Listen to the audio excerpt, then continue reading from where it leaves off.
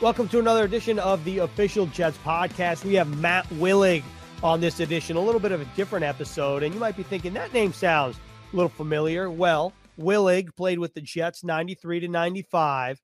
Now he's an actor. Most recently, he plays Andre the Giant on Young Rock.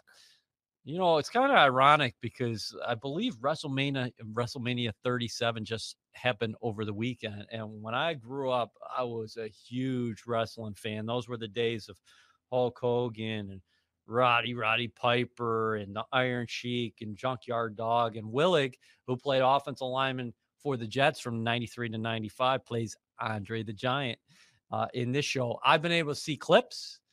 Very impressive, but I have not seen the series from start to finish. You know, I was also a wrestling fan growing up. One time my parents tried to punish me by not letting me watch like Friday Night SmackDown.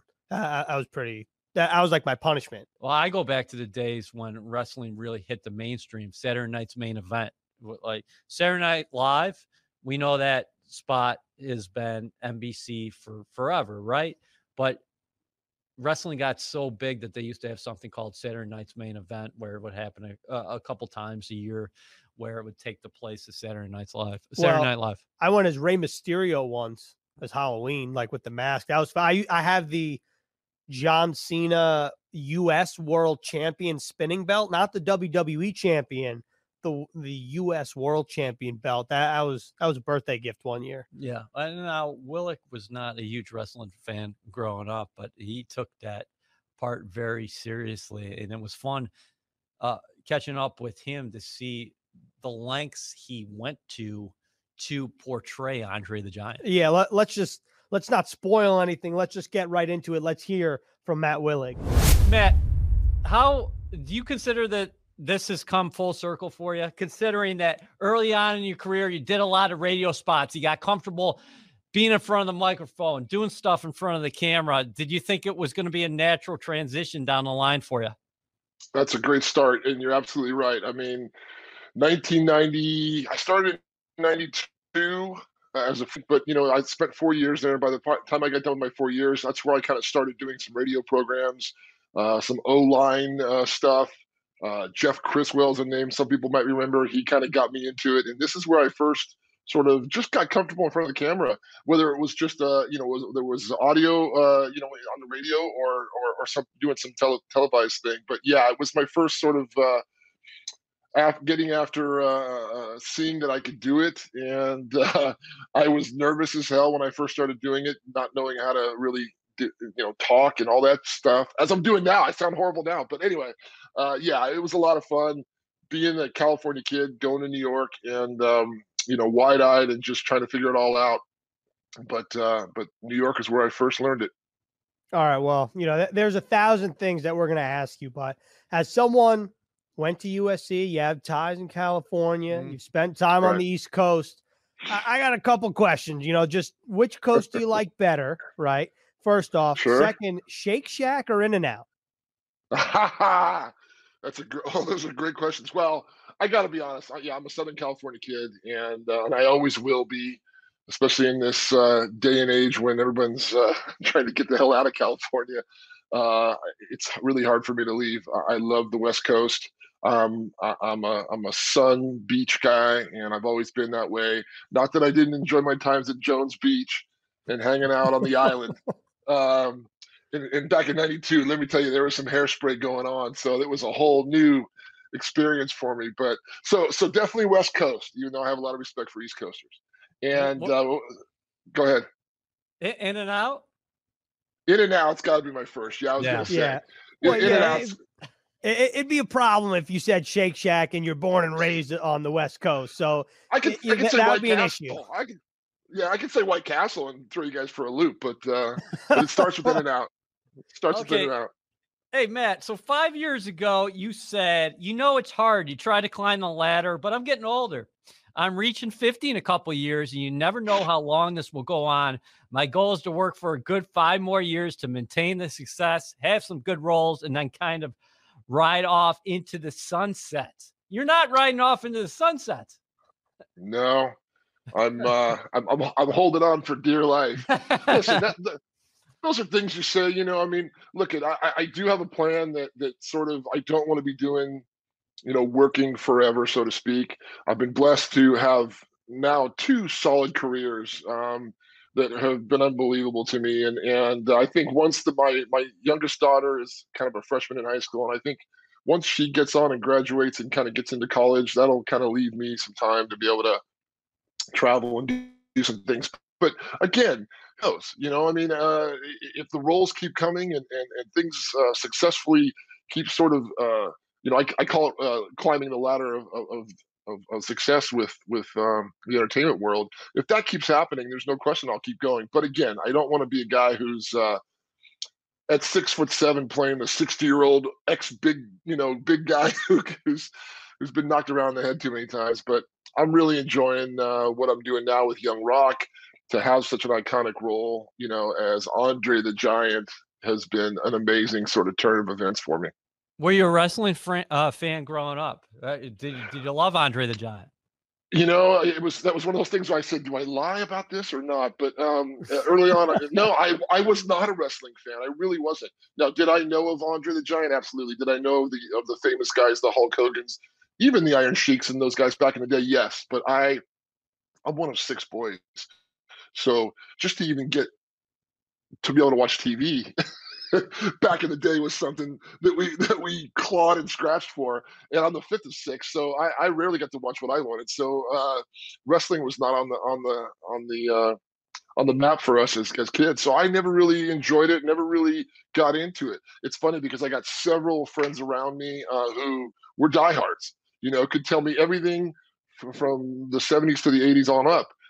It just wasn't me. So even though I had a great respect for those guys and knew of them as sort of celebrity types or people on TV, I never was really a fan.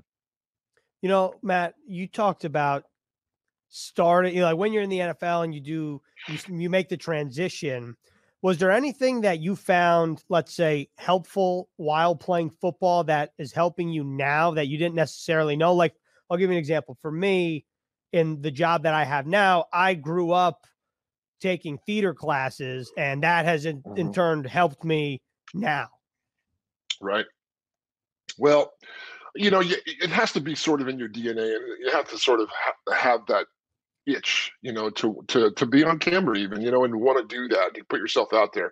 And I had that already. So I had that sort of personality, but there was no question that I needed help along the way. But getting back to your question, football with just discipline and, being a part of a team. My role through the NFL years was sometimes starter, sometime backup, and not just a backup, but backup several positions. So that became my sort of niche.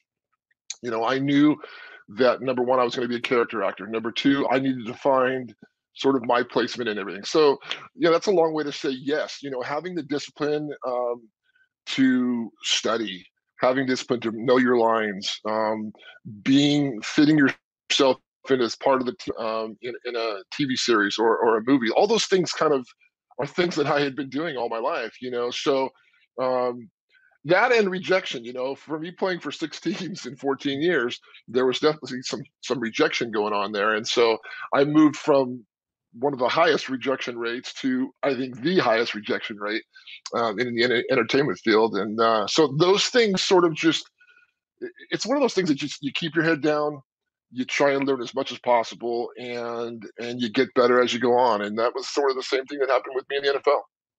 You were a Rose Bowl champion with USC back in 1989. You eventually got a Super Bowl ring as well. You played with the Jets, Atlanta Falcons, Green Bay Packers, St. Louis Rams, San Francisco 49ers, Carolina Panthers, and then you circle back with the Rams again. Unbelievable. Did you ever think when you started out with the Jets in the early 90s that you would play for that long, and what kept you going in terms of the average career, as you know so well, is just over 3 years? Yeah. It was it just was one of those things where I just said, why not me? Now, did I think I would play over 10 years? Absolutely not. But I had this sort of dumb arrogance that that I just thought somehow I would make it. Now, my story with the Jets is pretty crazy because I came in as a defensive lineman, a defensive end. I was playing in the days of Jeff Lageman and Dennis Byrd and Marvin Washington and guys like that. And I knew I was too slow to play in the NFL. But again, I just thought if I worked hard enough, something would happen. And sure enough, one day late in training camp, my rookie year, I got pulled over after practice, and the O-line coach said, "Hey, we want to work on you with some drills, O-line drills." And based off that minute sort of audition, to use the word that I use now, they called me in. Bruce Kozlik calls me in at the end of training camp and says, "Hey, I want you to go home to LA, gather your stuff. We're going to bring you back on the practice squad, and we're going to put you on as an O-lineman and see how it goes." And there was a part of me that just was not overly surprised by it, and that, again, that's just sort of head in the clouds, maybe. It wasn't arrogance. I just thought if I worked hard enough, something would happen. And it did. And that sort of catapulted me. I worked with a guy named Larry Bechtel, who was a tactician as an offensive line coach, and that really helped. And that was immense to kind of getting me to be a good O-lineman and be able to last as long as I did. So that was sort of the transition.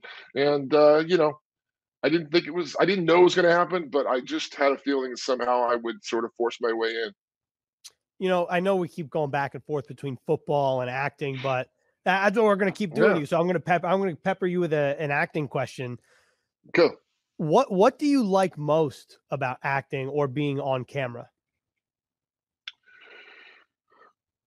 It's every bit of it for me is a challenge. It's getting easier, and there are certain things that are easier than others, but it's just, I can be playing a thug over here one day, and then the next day I'm doing Andre the Giant, and the next day I'm trying to cry on camera, and the next time I'm grabbing a guy and throwing him with some stunts, or we're doing a fight.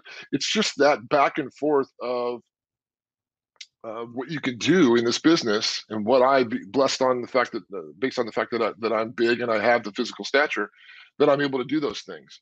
So it's that back and forth. I think every actor will say, I love doing comedies, but then I love coming over here and doing, something serious or a drama. It's that sort of keeping you on your toes, that at any moment I could be auditioning for something like a Young Rock with Andre the Giant, or I could be doing something, where I'm putting prosthetics on with Agents of S.H.I.E.L.D. and dressing up as a character called Lash. It's that sort of back and forth that just really, really does it for me. It keeps my brain active in a world where I am concerned about my brain as I age. I fully am aware that keeping my brain active and working on scripts and dialogue and things like all those things keep me healthier than I would be if I wasn't doing that. You've been in more than 20 movies and I think close to 30 TV shows now. Is there a character that you most related to personally? Because part of acting is you got to dive into somebody else's shoes, but along the way, was there a character or two where you said, well, this is most like Matt Willig? Yeah, that's a great question. Right off the bat, my initial reaction is playing Justin Strelzik, excuse me, in the movie Concussion with Will Smith. And, I could very easily relate to, obviously he was an O-lineman, going through the trials and tribulations of the NFL, playing with a hurt body, all those things that he sort of went through in real life, and struggles that, I have come to know. I was a roommate with Junior Seau, that just recently in the last year did a story on the USC linebackers. When I played at USC, we've lost about 5 different guys, a couple of them to suicide, based on them having, signs of CTE. So that hit home with me. And in doing the preparation for Concussion, I was able to meet Justin's widow and his family. And just that really was something that was really personal to me and something that I really related to. So that's kind of my number one answer. Matt, oftentimes in the NFL, players have a moment where they realize, you know what, I belong here. I can stick around for a little while. What was that moment for you in acting, if there was one? That's another good question. It's little things. You know, I don't mean to try to sound sort of so actory, but it is little things because it's a lot of times there's so little acknowledgement or recognition. You know, this has been weird for me with Young Rock that I've gotten some recognition. It's the kind of the first time in, you know, a 15-year career. So it's little things. It's having an actor like Malcolm McDowell when I was in a movie with him, who's, you know, amazing, and him say that he wasn't even aware I was an ex-athlete because he thought he just was impressed with my acting ability, and then when asked, you know, about my acting or my athletic career, he had no idea. Little things like that where you just get recognition, or, you know, I mean, being able to cry the first time on in a scene, and little things like that where you just go, yeah, I'm a little bit closer, you know. Getting on what else? God, I'm trying to think. Isn't that kind of like the NFL though? Like what separates people that don't make it and do is the little things. Oh, I'm 1000%. You know, I tell people all the time, I was so not the most athletic person, and I had seen guys way more talented than me come in and get bounced quicker than they should have because they just weren't either being a pro, and you guys I'm sure know what that means, or just having the ability to learn your plays and be the guy who knows what he's doing all the time. And that sort of became my MO, you know. I was a good rah-rah guy, I was a good inspirational guy, but I knew how to be a pro and how to come in and know what I was supposed to do. And you know, and playing for 6 teams, that was always tough. You know, you come in and as a veteran, you've gone through 6 different systems, and then you come into another one and you got to learn that as quickly as possible. Otherwise you get bounced. So yeah, it's amazing that someone with my slow ability as an offensive lineman was able to play as long as I did. You got a lot of humility for a guy who won a Rose Bowl, went to USC, played in the league for that long, has been in all these shows and movies. What don't we know about Dwayne Johnson, The Rock, and how did this come to be? Because I think I heard a story, correct me if I'm wrong, that you were in the weight room one day and you actually approached The Rock. We back probably over a decade ago, over a decade ago, we were working out in the same gym. It was an Equinox gym out here in LA, and you know, he hadn't reached. Obviously, he was an actor already and doing well, but you know, he was still working out publicly before he had his Iron Paradise going on. So yeah, we befriended each other just a little bit in the gym. I think he sort of felt comfortable with me that I wasn't gonna, you know, ooh and ah over him. And you know, we just worked out a few times, and I had my first big movie coming out year 1 with Jack Black, and so there was some things that I kind of was still unaware of, and how do I do this, and how do I promote myself? And so I pulled him aside one day and asked him about that, and sought some advice from him, and he was more than cool. And he was just so down to earth and sort of open to helping me and giving me some advice, and you know, then he sort of kind of and after a couple of months, and he was gone out of the picture. But it was that was like, from then on I wanted to be in a movie or something with him, and I had tried for several years to get on something with him. And so when this came about, you know, he even remarked, he was like, "I'm so glad we get to work together finally," you know, because he had known that I was trying to get with him for a while. But you know, getting back to the original, how this happened, it came on an audition that I had literally less than 24 hours to prepare for. I had to have sort of the accent, you know, and there was even some French dialogue in it. And in less than 24 hours, I went in. Sometimes that's the best way to do it. You know, you go in and you don't have a ton of time to think about it. You just go. And I went in and I knew I had sort of the stature a little bit.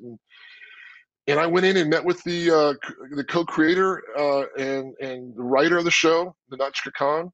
And immediately, I could just, you know, sometimes you go into an audition, you just know right away if it's working. And I could feel that it was.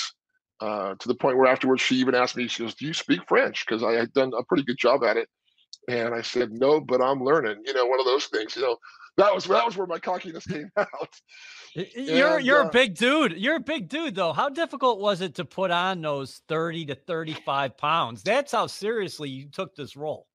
Yeah, I knew it was important. I really knew it was important to kind of have that shape.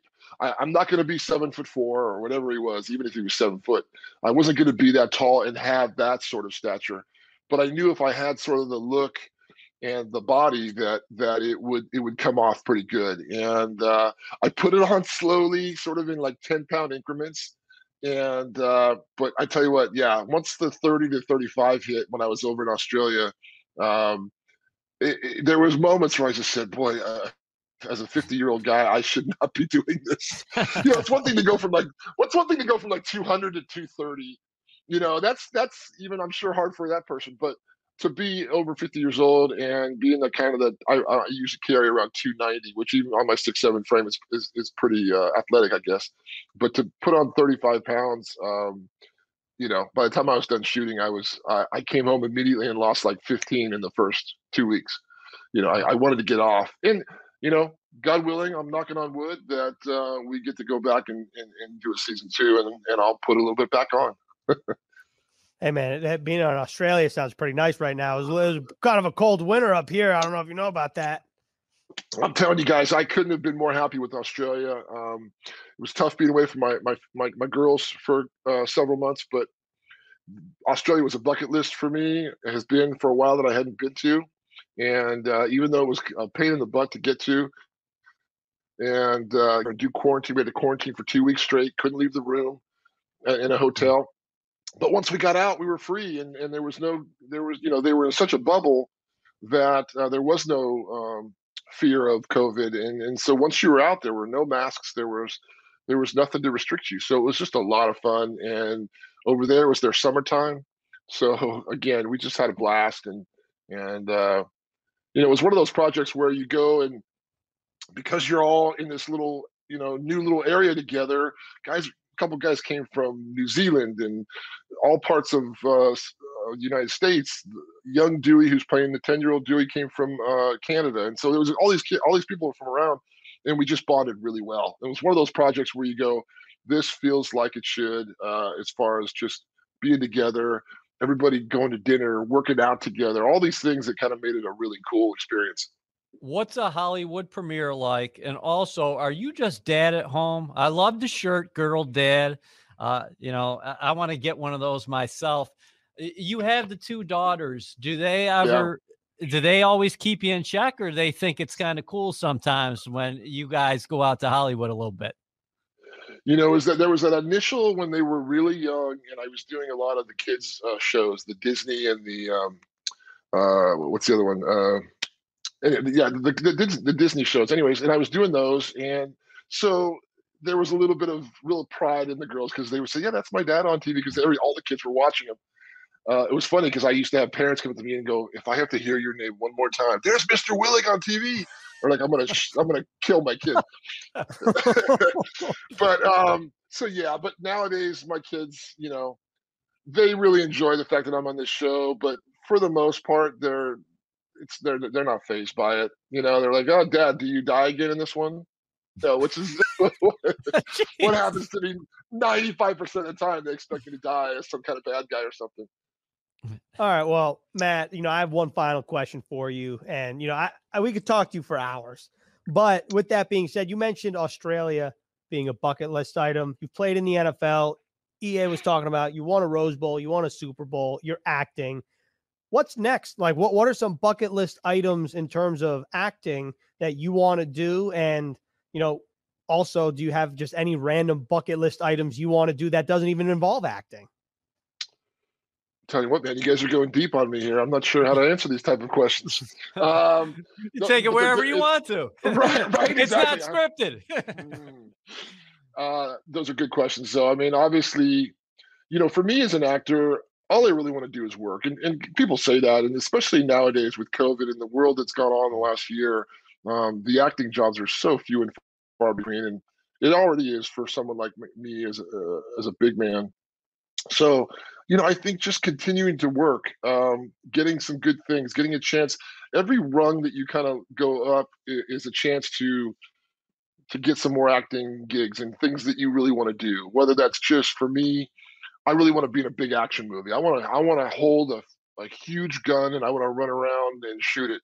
That's one of the that's one of the goals. And the other one is to kind of have something where it's real good dialogue, where I can play a big man who has a heart, or a big man who, who's got some depth to him. That's always the key, because that's who I am. I'm more than just, people that know me say, God, I wouldn't even know you played football if I didn't know you played football. I'm not a big talker of sports. So again, just to keep acting. Personally, man, I just getting the kid. I got a senior in high school. Getting her squared away and getting her into college, and getting the next one squared away in a couple of years is really important to me. Being a good dad is important. I tend to overcoach my girls, and they laugh at that a lot. But I think it's better than not. And I'd like to travel. Finally, I'd like to get around, and I haven't been to Europe, but I haven't traveled a lot, which is amazing, because I've had opportunities. I just haven't taken advantage of them. And so as I've gotten older, I really, really do want to travel. I want to go back to Australia and spend some time. I'd like to go to Europe and spend some time. I want to go back to Germany, which is some of my heritage. I want to go to the Middle East a little bit, and so traveling is definitely on the bucket list of things to do coming up. The NFL draft is coming up. What are your memories of the draft, 1993? And do you share a special bond with guys in the National Football League who go undrafted and make it? Because we often spend a lot of time here talking about the first round pick, the guys who are in the top 5, or maybe day 2 or whatever. But there are a lot of guys who are drafted either late or they're not drafted at all, and they make up the National Football League. Those are the diamonds in the rough. Those are the guys that'll win you championships, I believe. You need your star athletes. You need your guys. You need your number ones. But I think it's those guys that come later on day 2 or even day 4. Where you make up the team, make up the difference. Draft day for me was again, guys. It's that blinders on where I thought, someone's going to pick me up. I had a medium career at USC, and I just thought someone's going to pick me up, and that came and went. And I'll tell you another story. There was a guy named Dale Gross who had actually worked with the Jets, and he had then come back to USC, and he was working in the USC athletics, and he made a call for me. He made a call to a couple of the guys in the front office and said, "Hey, take a chance on Matt. He is a guy, if nothing else, he'll work his ass off for you and be a good." And he put it plain and simple. He said, "He'll be a good camp body. So he'll bust his ass for you." He's that kind of guy. And so that's what I remember, being on the phone with him saying, he said, "Hey, man, I gave a good word for you, and don't disappoint me." And so we even talk to this day about how that he owes me now, because I've given him such good props for making the good choice. So it was a scary time. I didn't even know if I really wanted to play ball. I got out to New York, and I was a scared kid. I just didn't think I was going to have what it took to make it. So it was a scary time for me. And but every year, I always do have a kinship. Even when we look at like a guy like Wayne Corbett, who came in a couple of years after me, and who's the Jets fans would know a lot of. And there's always a couple of guys that I kind of you give a little nod to of, "Hey, man, I know what that feels like."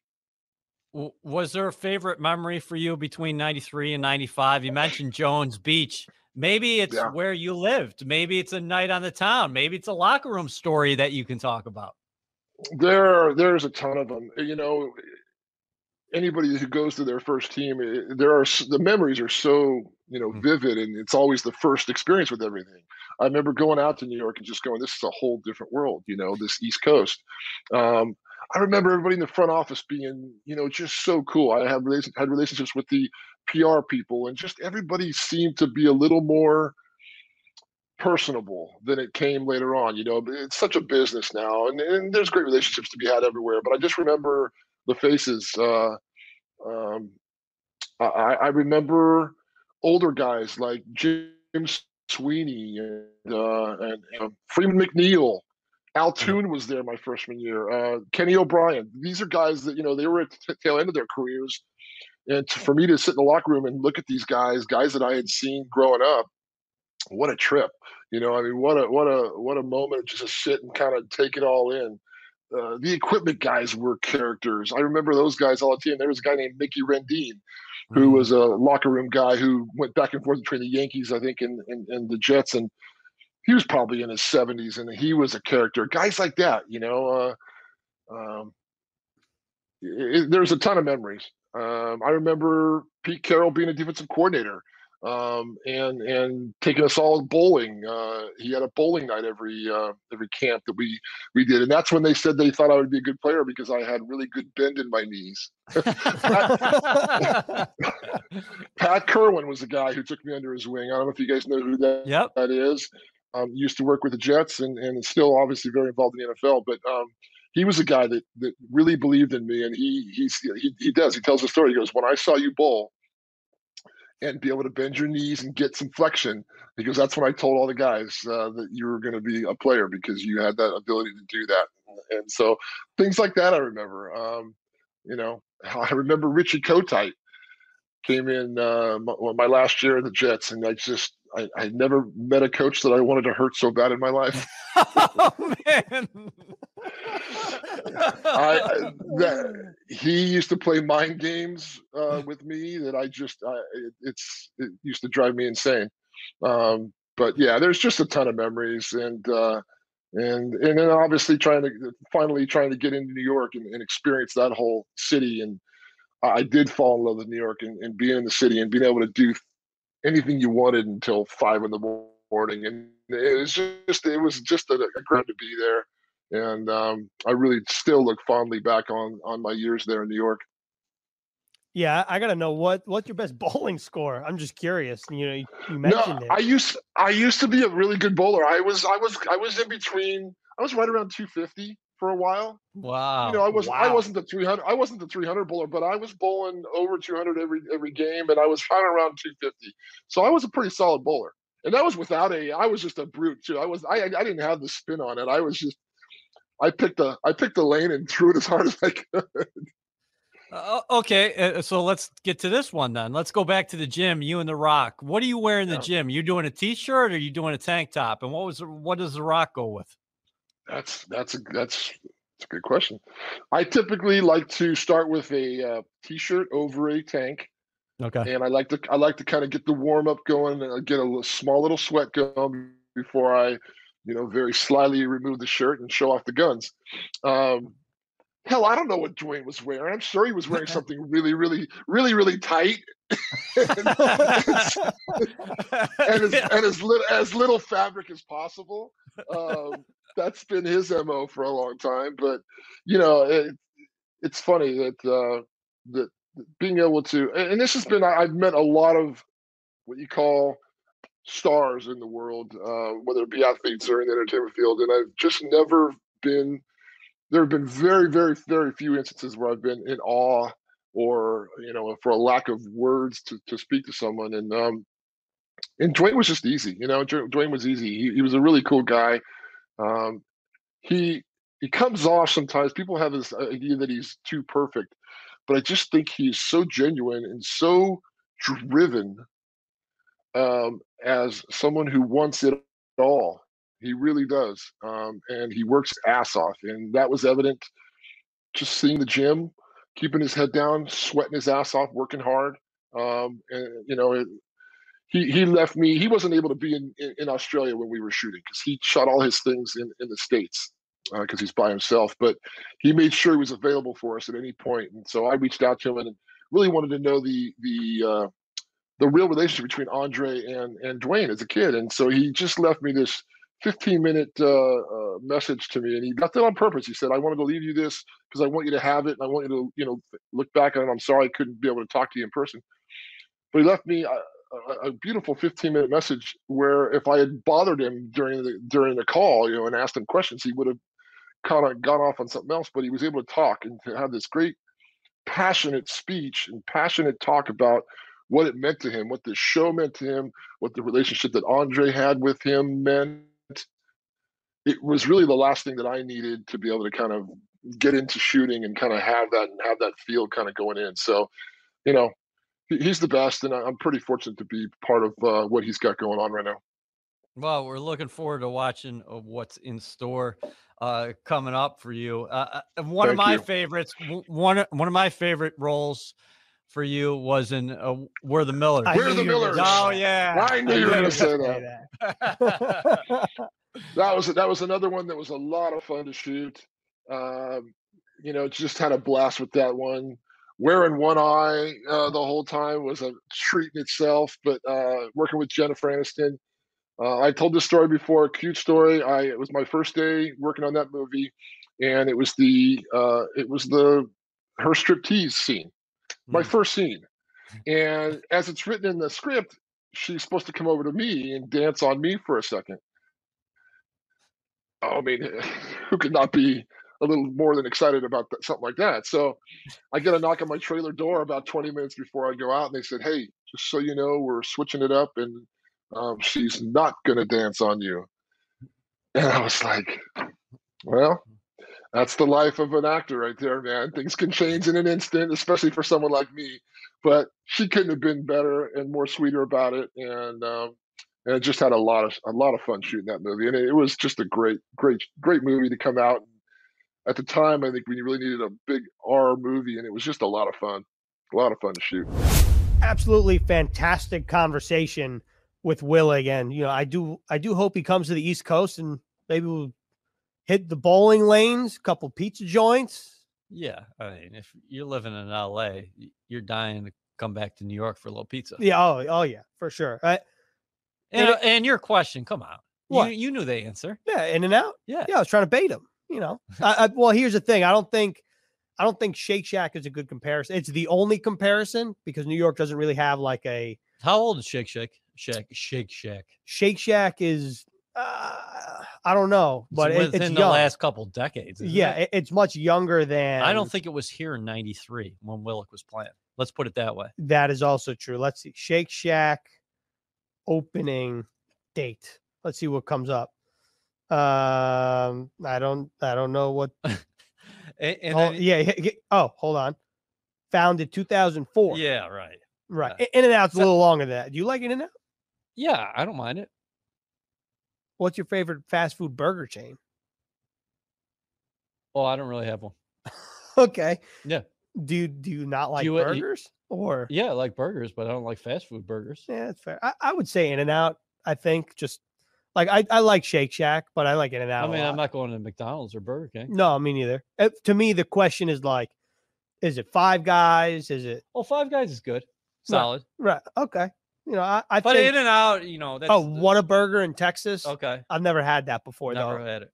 So, it's a hot button. I wish I could here. bowl a 250 too, by the way. I don't, I wish I could bowl over 100. I'm sure you could. I don't think I have in my lifetime, which is sad. That's slightly embarrassing. And I don't know. That's the first time I've actually heard you talk about acting classes before as well. Well, yeah, I said that, but in high school, I had the option of a second science, business, or theater. And what did you play? We just did improv the entire class. That was the thing. Like we just did improv. It wasn't like you needed to go out and act in a play. So I figured, it sounds a little more fun than a second science, which was not even a question for me, not even considering that, or business, which was, I thought about it, but what a couple of my friends were saying, well, we heard the teacher's a really cool guy. Maybe it's an easy A. We'll do it. But you grew up in the city. Did you know of any famous classmates who would go on to act? One kid, a couple of years older than I am. The commercial, the Bud Light commercial with the poster card in the stands. It's like a cardboard cutout, and that kid went to my high school. He's 2 years older than I am. All right, there you go. But that's it. I think he was in a Law and Order episode, but no one went to my school for acting. It was just one of the classes. I just want to know how much time Dwayne Johnson, The Rock, has in a day. It doesn't add up to me. Yeah, I feel like he's one of those guys that's up before the sun is up and he has his routine, and he just gets after it. Yeah. And you got to give Willig a lot of credit for what he did. You know, we talked about he took the undrafted route. It's not like this guy was drafted out of USC. Right. And then he was in the National Football League for more than 10 years. And then an acting career that has spanned more than 20 movies and close to 30 television shows. That's some kind of life. Yeah, I like how Willig he basically met Dwayne Johnson before he went huge, Right. and he was like at the Equinox gym. And Matt Willig is probably one of few people of similar to equal size as. How tall do you think The Rock is? Probably 6'4". I'll look it up. So Willig's like 6'7", 6'8". Right. How about going to Australia, though, and putting on the weight, quarantining there? Dwayne Johnson, 6'5". Oh, okay. But even still, like if you're Dwayne Johnson, not a lot of people are taller than you and similar stature. Matt Willig probably walks up and you're like, oh, this is a big dude. Like we probably have something in common. Super nice guy. I'd love to go and follow somebody like that to see what a day of shootings like in Los Angeles. Mm-hmm. You know?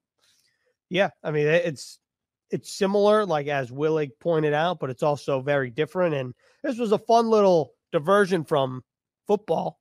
But, you know, interested to see what happens next in Willig's career because, like we've talked about and illustrated, undrafted or Rose Bowl champion, undrafted, Super Bowl champion. He worked from the defensive line, switches to the offensive line. Now he's acting. Who knows what's next for Matt Willig? But that's all we have for this episode of the official Jets podcast.